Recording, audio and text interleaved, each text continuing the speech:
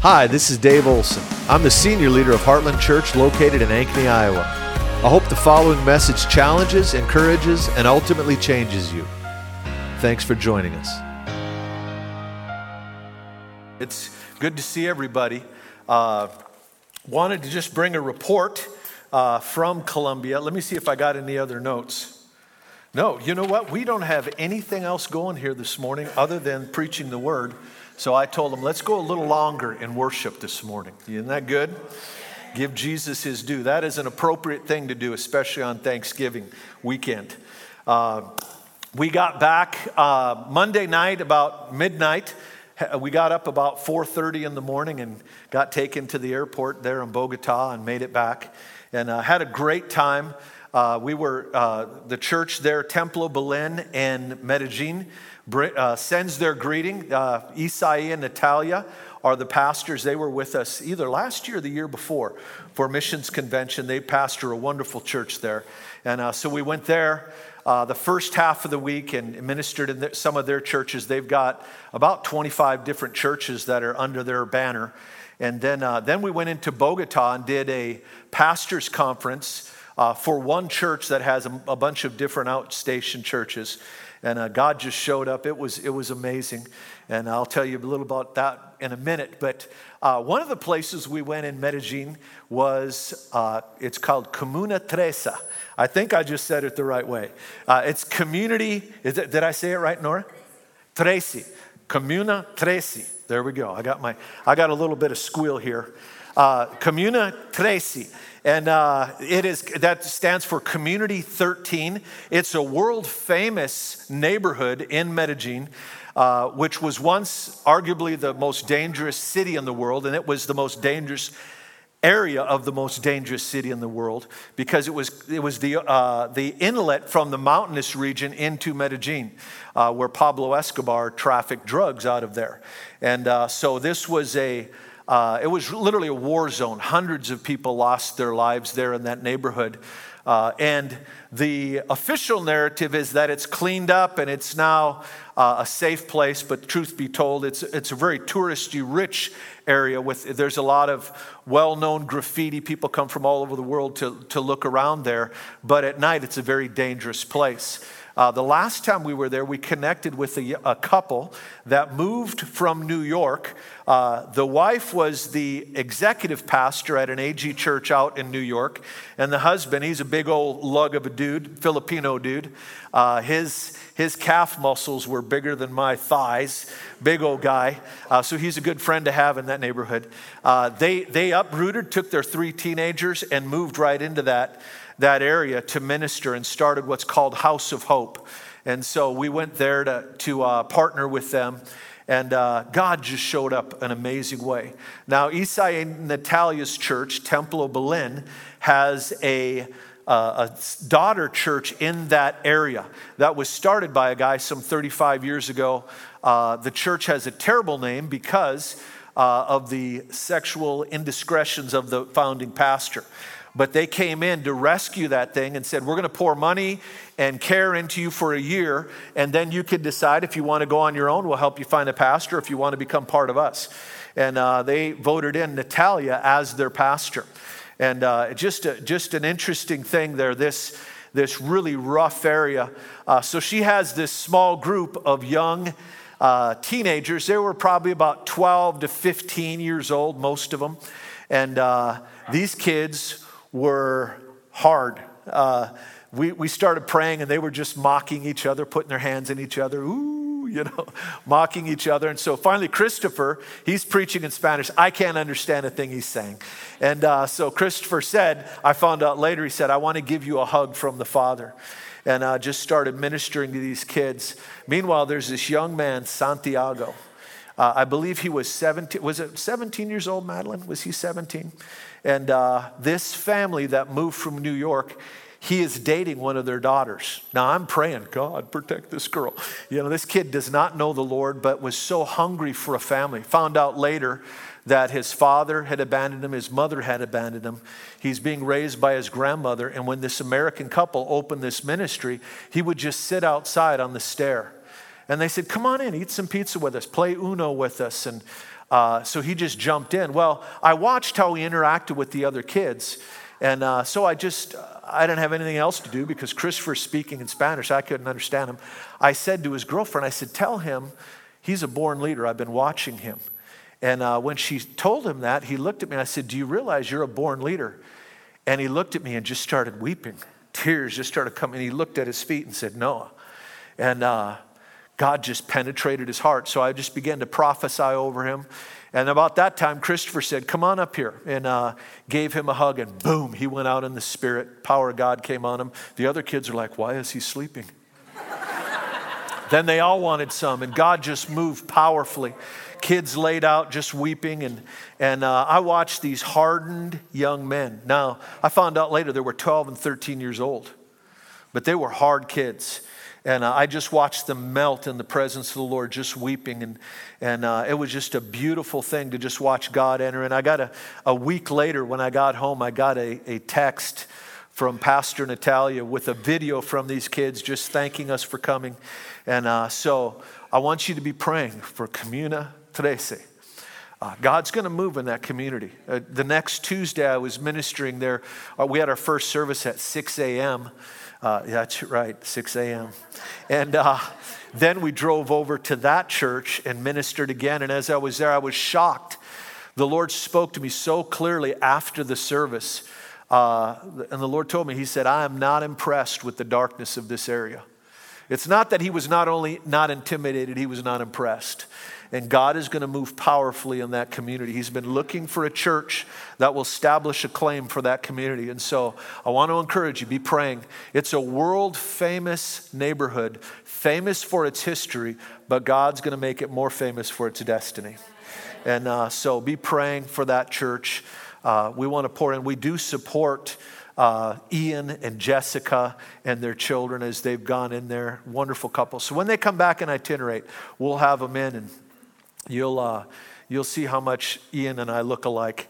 And so then we went into Bogota, did a pastor's conference there in that church, and it was a wonderful time. Very limited amount of time. Usually we squeeze what we usually takes us 5 days and 4 to 5 sessions a day plus night services, and we did in about 2.5 days. And but we've been praying to get into Bogota. I had really sensed that the Lord wants to open some things up. And so this was our first invitation to Bogota, the capital of the country. Now this is an interesting city. In 2011, it was about 8 million people. Nora, I don't know if you know how much.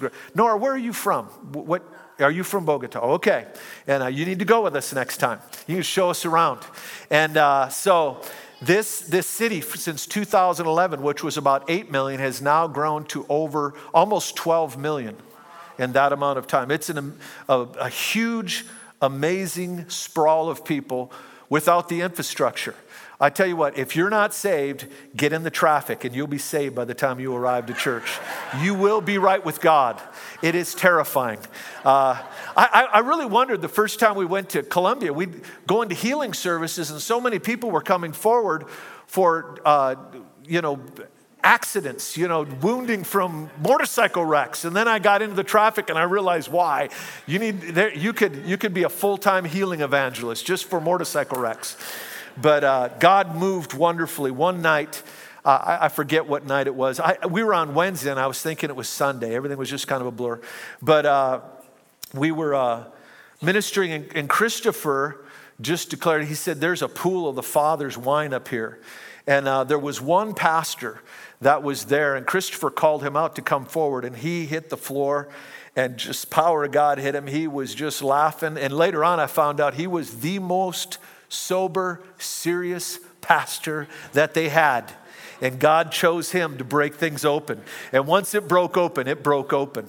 And so it was wonderful. So they've invited us back around March or May or something like that to do a longer conference to gather more pastors. And so be praying about that. And it was a wonderful trip. So we appreciate your prayers. And I understand I missed a couple of great messages back here. Armando hit a home run last week. And Kara, the little preacher girl, I tell you, I could tell. We were sitting in my office, this was months ago, and I said, Kara, I want you to preach one of these Sundays. And she's got the preach in her, doesn't she? So everybody's like, Pastor, you can leave again if you want. Just head on out. But I watched a little tiny bit online, and I'm going to watch the rest later. But I appreciate them filling in for me. So, all right. Well, the stage is in the process. This black hole behind me will not remain looking like this. There's a big curtain going to go up and new lighting up above, and we're gonna have a much more creative looking setting here. So that's in the process. I appreciate Dan and his crew doing all the work, and they're just doing a great job. Okay, now into the Word. Man, I didn't realize it was this late. Okay, here's coming out of this pastors' conference. We usually go in, and what we do is they call it the Escuela Sobrenatural, the School of the Supernatural. And so it's a pastor's conference, just training pastors to flow in spiritual gifts and cooperate with heaven. Really three things. How do you attract? Are there things we as humans can do to attract God? Can we entice heaven? That's a big question for you this morning. Are there things that you can do? Can you posture your heart in such a way that you can attract the activity of heaven? I'm telling you, it's a resounding yes, you can. You got to figure out if you believe that or not, but yes, you can. Then secondly, how do we cooperate with God as He works? And then how do we cultivate an environment that can create a sustainable culture? How do we cultivate to create a culture that sustains the supernatural activity of the Holy Spirit? And so those are the things we talk about. And so having gone into a new area, meeting a lot of pastors I've never met, and coming off the heels of that teaching on that, I've been just mulling over these things again in my own heart since I've been home thinking about this. And then coming out of Thanksgiving, those two kind of things kind of dovetailed for me. So I just want to share some musings with you this morning. Some of the things I've been chewing on as I've been chewing on turkey and pumpkin pie. I've been chewing on some theological questions as well. So we're going to dive in. I don't know where we're going to pop out on the end, but we'll land it by noon. Father, we thank you for your word. We thank you for your willingness to respond to us, Lord. God, we thank you that you are a benevolent God and that you are not arbitrary. That although you're mysterious, Lord, you long to bring us into the knowledge of the secrets of the kingdom. Amen. And so, Lord, we're asking this morning that you would do just that. Lord, give us a glimpse. Lord, help us to understand how we can attract heaven, how we can cooperate with you. In Jesus' name, amen. Let us start this morning with a very troubling verse. All right? I'd like to introduce questions or create trouble, and then we'll try to solve it by the time we land this morning. This verse, Matthew 25, verse 29, this is not the only place Jesus said this. It's a theme that he repeats a number of times in the Gospels. But listen to what he says here. For whoever has will be given more, and they will have an abundance. Whoever does not have, even what they have will be taken from them. Just let that settle for a moment. Now, if that doesn't trouble you, at least at first reading, then you're not listening to what this verse just said. Scripture says, whoever has will be given more. And whoever does not have, even what he has will be taken from him. Whoever has will be given more, and he will have an abundance. Whoever does not have, even what he has will be taken from him. Jesus is dealing with the principle, giving us insight into how he operates in his relationship with man. And at first reading, again, that can be real offensive, and it almost sounds like the anti-Robin Hood, where God takes from the poor and gives to the rich. Now, he's talking spiritually, but this spiritual principle has a wide application. This is part of the ways of heaven. One of the things I've really been thinking about this last week, chewing on this whole concept of knowing his ways. I mentioned it in my prayer this morning, but there are a lot of people who theologically think God is arbitrary. That God, there's not really any reason that, there's no explanation behind God's interaction with man other than in his own heart, his desire just to do what he wants to do. And so that creates this sense of mystery and God is arbitrary. And what it does is it leaves us just responding to what he does. There's no initiation on our end. There's nothing we can do to attract heaven's attention under that type of theological view. But I'm here to tell you that there are things that you can do to engage heaven. There is the knowledge of the secrets of the kingdom, as Jesus put it in Matthew 13. That God has his ways. It says of Moses that he showed his works to Israel, but he showed his ways to Moses. Psalm 25, David cries out and says, God, show me your ways. God would have never prompted David to voice that prayer unless it was possible to know his ways. I want you to think about that you can know the ways of God. Not just what he does, but why he does it. What motivates God's heart? Because if you can know what motivates God's heart, you can posture your heart to motivate him. You can posture yourself so that you can attract heaven's activity. God is very, very relational. And he's looking to interact with man. And so there are things that we can do to engage heaven's activity. And when we realize that, we can begin to posture ourselves to really engage heaven. And not just be down here like it's some kind of mysterious thing. Now, God's a God of mystery on the one hand, but he's also a God of revelation on the other hand. We'll never plumb the depths of God's nature because he's infinite and we're finite. But that doesn't mean we can't know things about him. And the way we know things about him is through revelation. The revelation of Scripture, but not just Scripture, not just reading the Bible, but reading the Bible under revelation. The revelation of the Spirit enlightening us about the revelation of the Scriptures. And we can ask for that. We can say, God, I want to know your ways. I want to understand how you operate. And God loves when people ask those things. He wants to give us the knowledge of the secrets of the kingdom. So what is this deal that God says, to those who have, they'll be given more and they will have an abundance, and to those who do not have, even what they have will be taken from them? Well, the context of that is a passage we've looked at from different angles over the years. It's Matthew 25. In Matthew 24, Jesus says that he talks about the end of the age. So these are teachings by Jesus on the end of the age, the last days. Now, we need to understand the last days started at Pentecost. Peter got up at Pentecost and said, this is that which was written. This in the last days I will pour out of my Spirit, and your sons and daughters shall, on all flesh, and so forth. He's saying that this was the fulfillment of this last days passage. And so he's saying that at the end of the age, he's talking about the dynamics of the kingdom in Matthew 24 and 25. He gets into the 10 virgins, and the wise virgins and the foolish virgins. And then he comes to this parable about the master giving talents to his servants.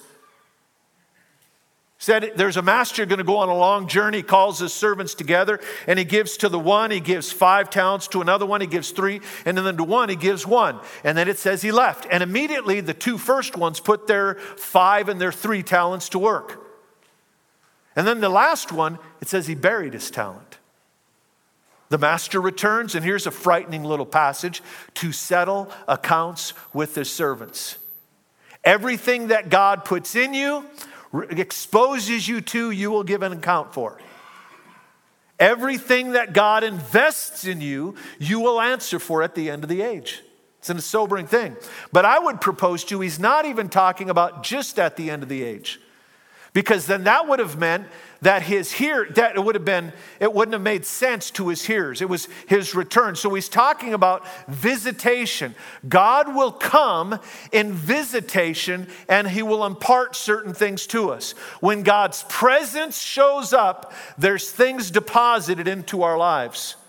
Whether it's his manifest presence or his omnipresence, when we gather in his name, where two or three, and there's more than that here this morning, there he is in the midst of them. And something of himself is deposited to us, and we'll give an answer for those things. And it's a good thing for us to keep that in mind, that we're going to give an answer. What are we doing with what he gave us? And so the master returns, and the one that was given 5 comes back and he says, Master, you gave to me 5 talents. You entrusted me. And look what I did. I multiplied it in your absence. And he said, well done, thou good and faithful servants. Put him over 10 cities. I think I'm merging 2 different parables. But and then the one with the 3 does the same thing. He says, give him 5. And then the one with the 1 comes. He said, I understood. I knew you were a hard taskmaster. You reap where you do not sow. You harvest where you cast no seed. So I buried it. Here's what you gave me. I used to say, I want to make sure I maintain what I obtain spiritually. I no longer say that. Because that's exactly what that guy did. He maintained what he obtained and got a stern rebuke from the master. The ones that were commended were those who multiplied in his absence what he gave them in his presence. We need to multiply what God has given us.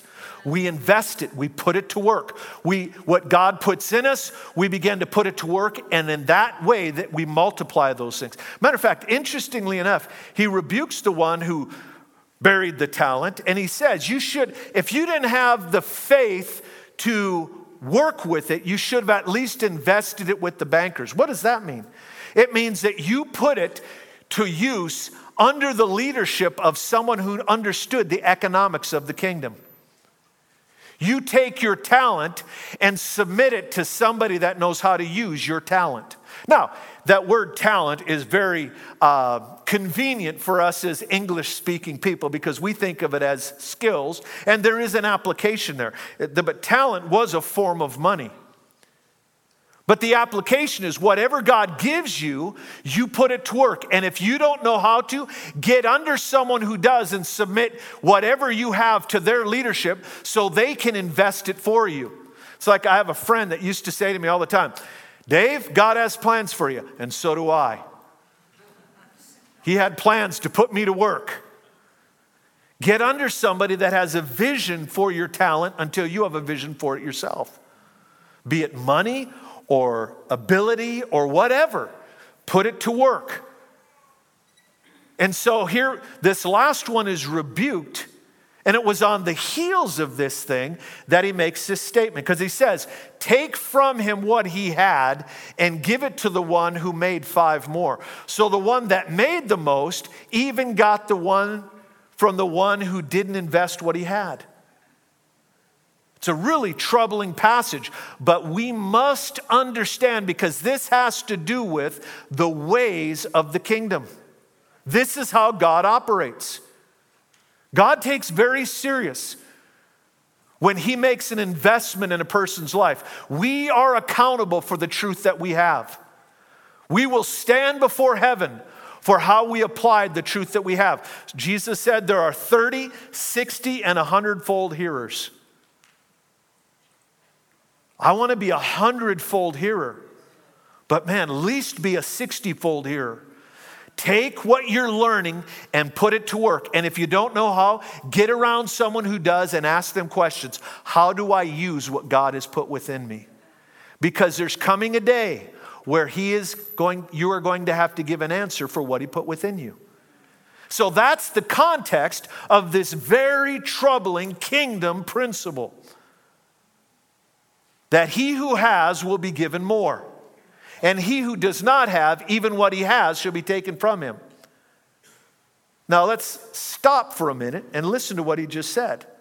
How can you have something taken from you when you have nothing to take? He who does not have, even what he has, will be taken from him. In other words, everybody has something, but if you act like you don't, your unbelief will betray you. And it wasn't just the unbelief about his own abilities, it was really the fruit of his belief about the master. The real issue here is our conviction about the nature of God himself. Your theology will always shape your identity. Listen to the insulting way that servant interacted with the master. I knew you were a hard taskmaster. You reap where you do not sow. You harvest where you cast no seed. You require things of me, but don't give me the grace to produce it. So therefore, I didn't invest what you put within my life. He had a lack of faith in his own ability, but the real issue was his lack of faith in the master. It was a very insulting thing to say. And there's something about this thing of look how we view God that will either freeze or flourish our gifting.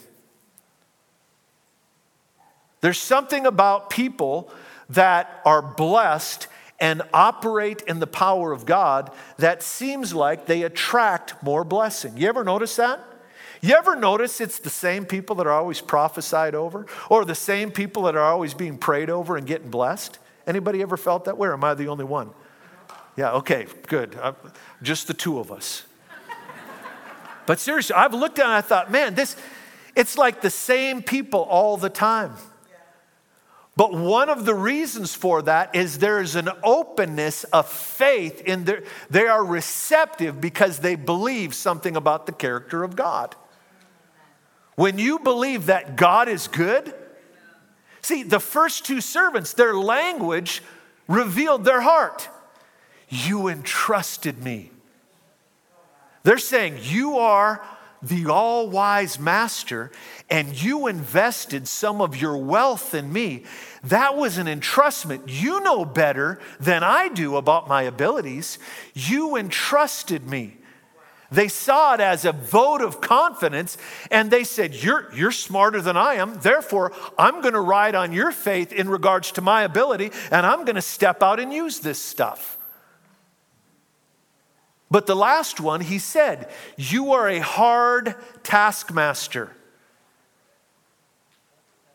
You reap where you do not sow and harvest where you cast no seed. You're hard-nosed. You want things from me. You didn't invest anything in me. And so I didn't produce. I want to ask you this morning, what is your view of God?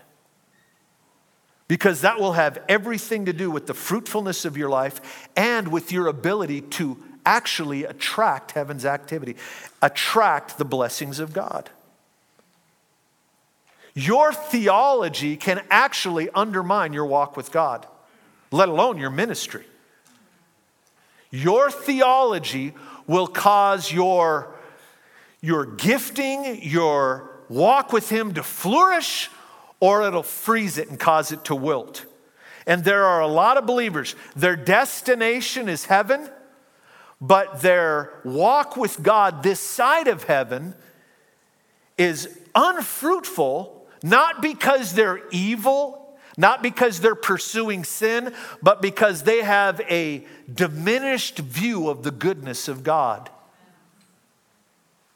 For many years, I lived under this hard taskmaster mentality when it came to God. I didn't realize it. I'm not sure where I picked it up.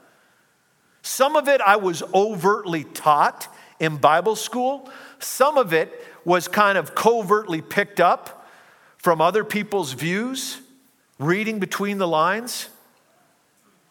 But it froze me in my ability to step out with God. That's why encounters with God Himself are so important. Because I'm reading the same Bible I did before. before I had encounters with the love of God back in the mid-90s.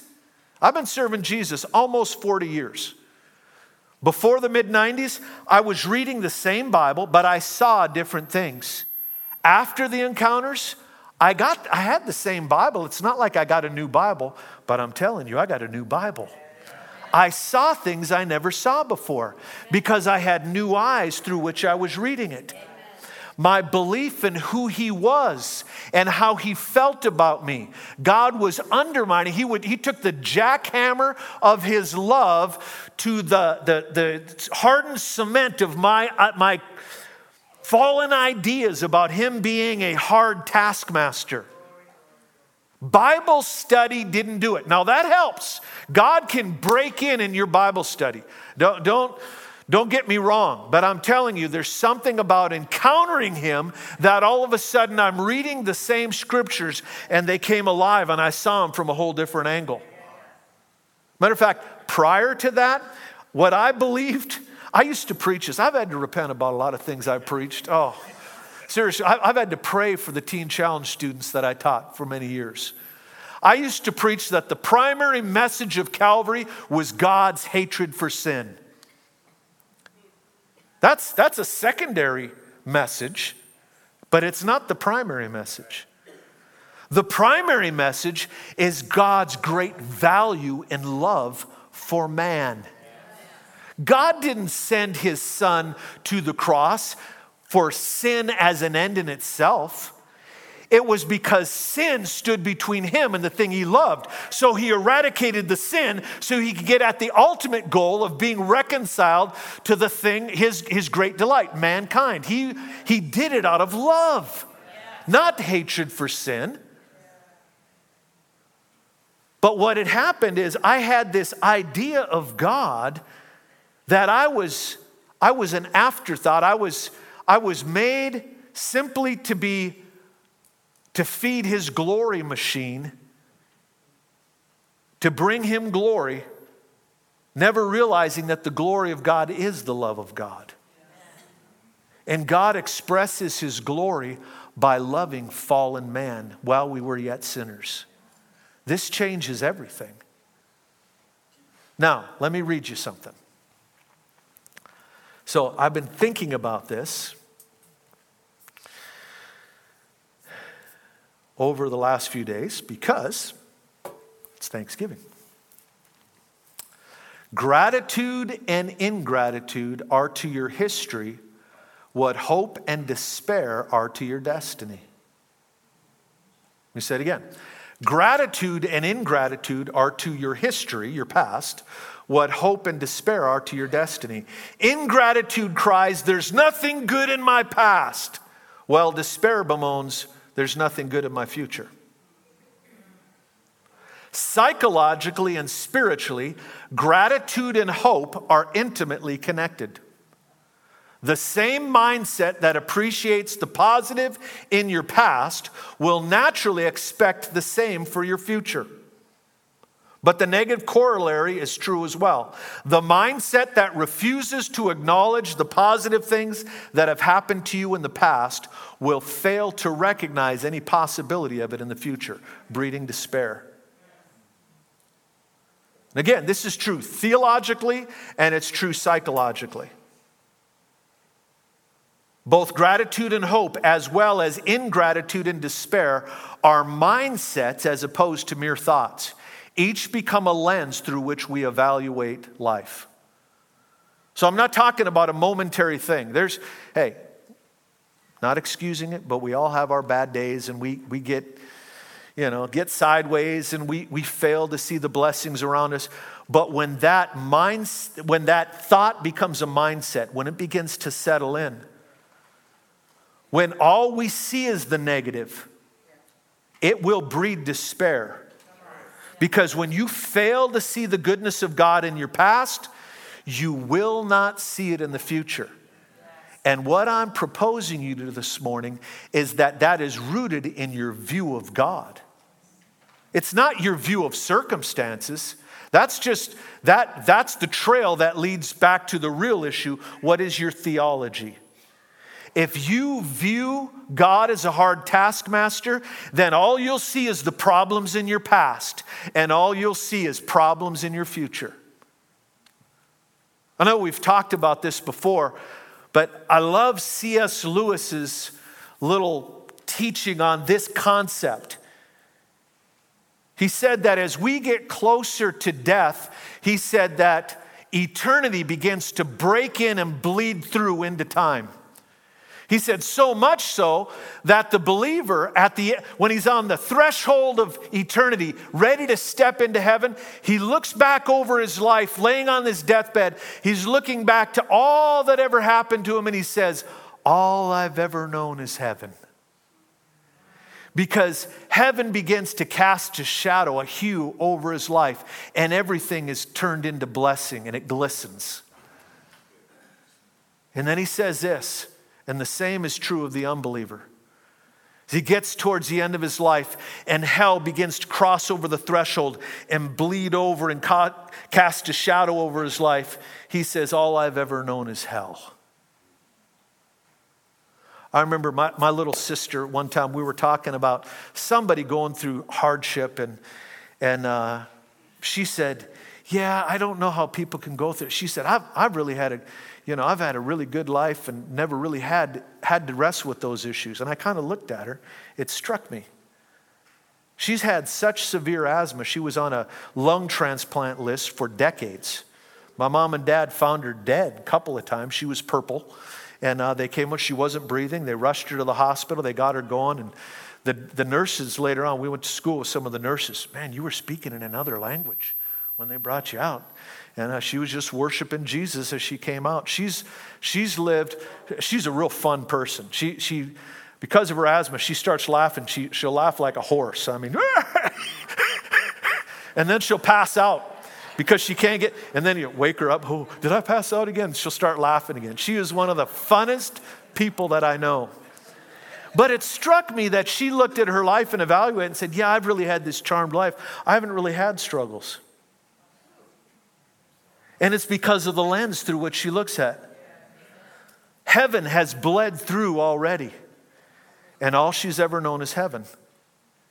But you talk to others, and every good thing that happens, it's corrupted by their complaining and their disgruntledness and their feeling like they're a victim and they've been robbed and they never get opportunities. Everybody else gets the blessings.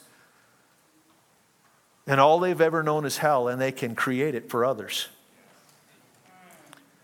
And so this thing of gratitude is a huge thing. It's not just, some people, it's a personality trait. It is one of the primary ways in which we can attract heaven's activity. Do you know that? There's a reason that we enter his gates with thanksgiving. That's not talking about a turkey leg in hand, okay?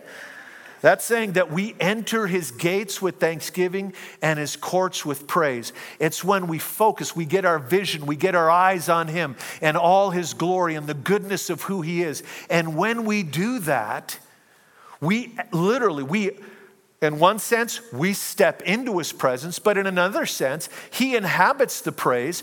It attracts him. Suffice it to say, you will meet him there, okay? That gratitude of heart. And it really does have to do with your view of God. So, both gratitude and hope, as well as ingratitude and despair, are mindsets as opposed to mere thoughts. Each become the lens through which we evaluate life. If you practice gratitude, you will inadvertently cultivate hope. You don't even have to try to be hopeful. It happens. As you begin to evaluate your life and you count your blessings and you begin to rehearse all the goodness of God in your past, I'm telling you, you'll begin to look at your future and your hopes are up. Because the same God of my history is the God that's leading me into my destiny. And if he's a good God in my past, I can't help but have hope for my future. However, if I have a view of God as a hard taskmaster who's never done me right, he's always blessing everybody else but not me, then I'm going to take that lens. We cannot help but look at our life through our theological lenses. Even if your theology is atheism, you will look through those lenses and they will color your world. And if we look at God as a hard taskmaster, we look at our future and there's despair. So this thing of thanksgiving and gratitude is a huge element of the Christian life. And it's not something, there are times where we give the sacrifice of praise, okay? There are times where we don't feel like worshiping, and the old saying that when you feel like going to church the least is the time you need to go the most. When you feel like worshiping the least is the time you need to do it the most. That's true. But if you're always having to white knuckle it and there's something that needs to be adjusted in your theology, you need to see him for who he is. And when you see him for who he is, worship becomes the spontaneous, reciprocal response to his goodness. And I'm telling you that will unlock the activity of heaven in your life. You will automatically attract heaven and you will begin to partner with heaven because you'll see it all around you. Just like I have the same Bible before God ministered to me and after God ministered to me, but I saw different things in those Bibles. Why? Because my lens of how I saw him changed, and when I looked at his word, I saw different things. So this discipline of gratitude needs to become a mindset born of a revelation of who he is. And if you look at God as a hard taskmaster this morning, if there's any residue of that, you just need to lay that before him and say, God, I'm asking you, go to war against this thing because I see you wrongly. Lord, I'm asking you to reveal yourself to me. Again, God is mysterious, but it's his good pleasure to reveal to us the mystery.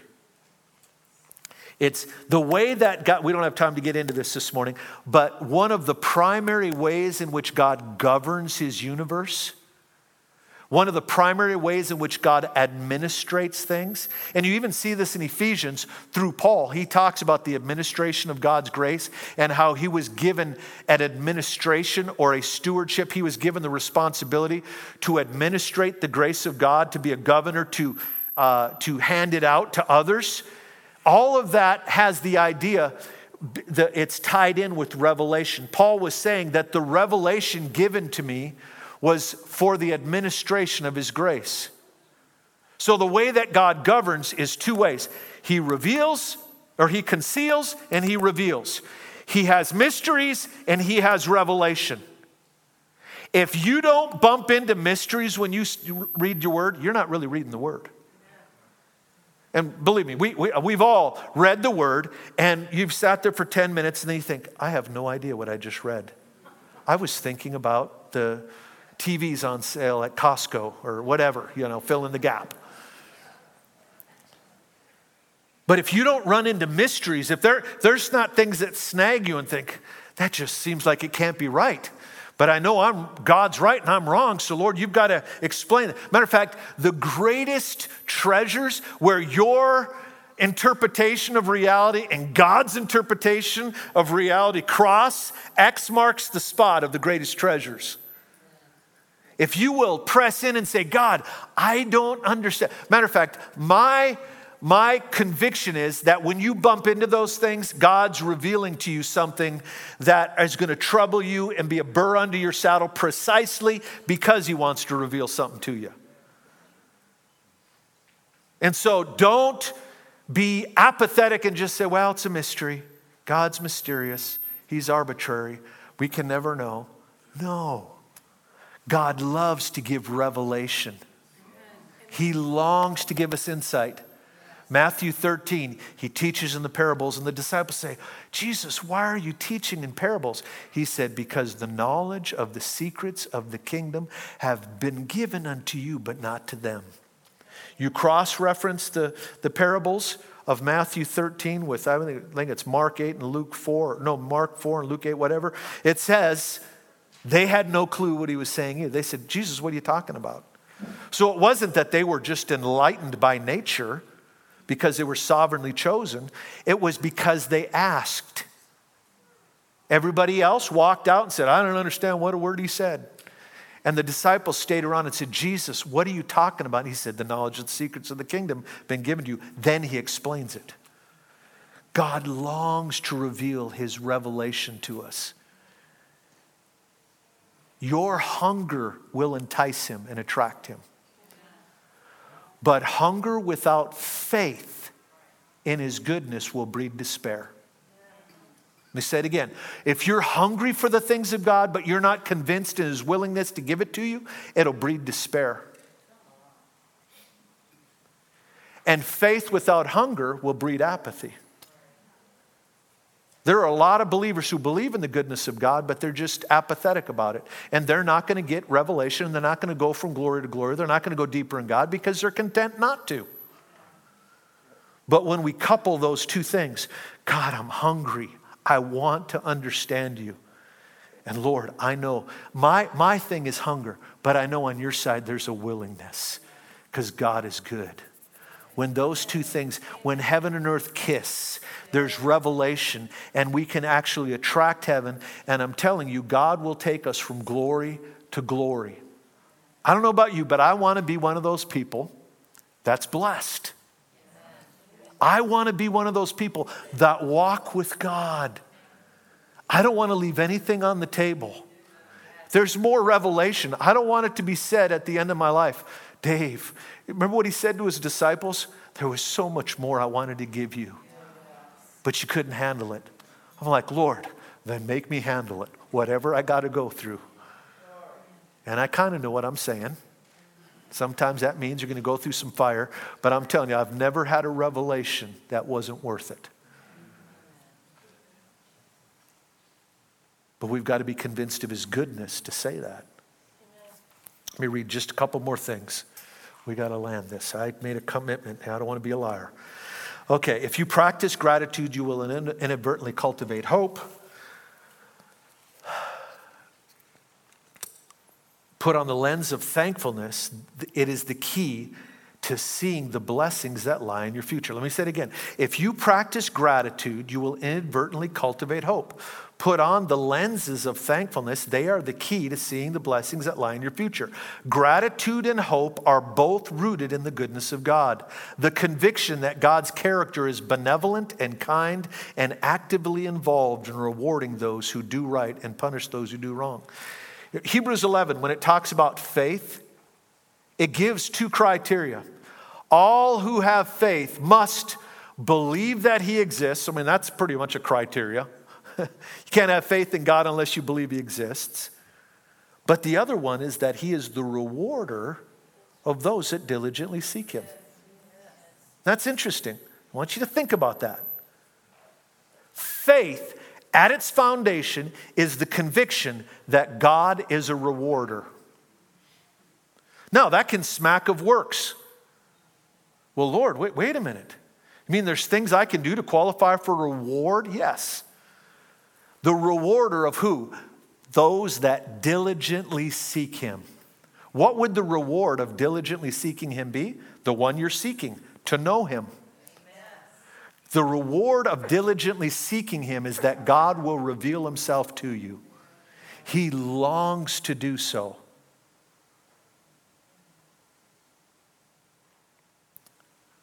Let me close with this thought. Stand so you know I'm going to close. I've been thinking about this, and I've mentioned this before, but I've been revisiting it all over again. There's something, word of faith theology. How many of you know what I mean by word of faith? Raise your hand. Yeah, a bunch of you. See, you're kind of attracted to this church. There's a reason. Word of faith theology and kingdom theology arrive at the same destination from slightly different scriptures. Bill Johnson is someone I think of when I think of kingdom theology. When I'm using that kind of phrase, we've got to define our terms. I'm talking about the revivalism of Bill Johnson and people like him. It's not a coincidence he wrote a book called simply this, God is Good. Because Word of faith theology has a conviction that God is good. That's the foundation of it. I remember talking with Bob Phillips one time, and Bob was a brilliant theologian. I don't know that we really realized the treasure we had in this house when Bob was with us. Bob had 2 academic master's degrees in theology.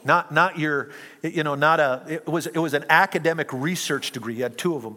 Well, read Greek. Guy was brilliant. One time he was on a radio program and someone pressed him and said, "What is the most important revelation that you've ever had? What is the most important thing that you could give someone else?" And he said, simple, that God is good. That is the foundation. Because if you don't believe that, it's going to freeze your gift. You will bury your gift. You will look at the future with great foreboding. You're going to look at your past with a hurt heart, because the lenses through which you evaluate things are the wrong lenses. I'm telling you, God is better than you realize. God is better than He's better than I realize. I'm not saying I got it figured out and you don't. I'm telling you, we got a lot to learn. But I know this much, God is good. Yes. Amen. And when we believe that, all of a sudden we find ourselves stepping out and doing things, taking risks, not because we're confident in and of ourselves alone, but we say, God, you called me, you're smarter than me, and you're good enough to back me. I'm going to step out. We begin to invest what He's given us. I'm telling you, some of you have longed for a breakthrough in your life, and the breakthrough is not going to come through some revelation about your future or about your gifting or about your abilities. It has to go back down to the taproot that God is good, because out of that grows everything else. God is good. Let's raise our hands. Father, Lord, we thank you this morning. Lord, I'm asking, God, that you would give us a fresh revelation of your goodness. And Holy Spirit, I ask that you would go to war. Lord, even release your angels in individual lives this morning to begin to go after that hardened cement of wrong theologies.